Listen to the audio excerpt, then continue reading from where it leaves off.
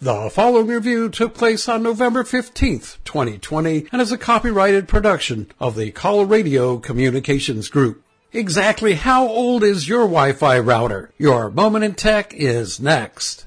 It is recommended that if your router is over 4 years old, it is time to invest in a new one. It is also recommended that you have a separate router and modem. Why do you ask? Newer technology is the answer. A major factor is Wi-Fi 6. Wi-Fi 6 introduces some new technologies that help reduce the issues that come between putting dozens of Wi-Fi devices on a single network. It lets routers communicate with more devices at once, especially with our many smart home devices such as lights, cameras, switches, doorbells, etc., just to name a few. I've been testing the TrendNet AC1200 dual band Wi-Fi router, model number TEW831DR.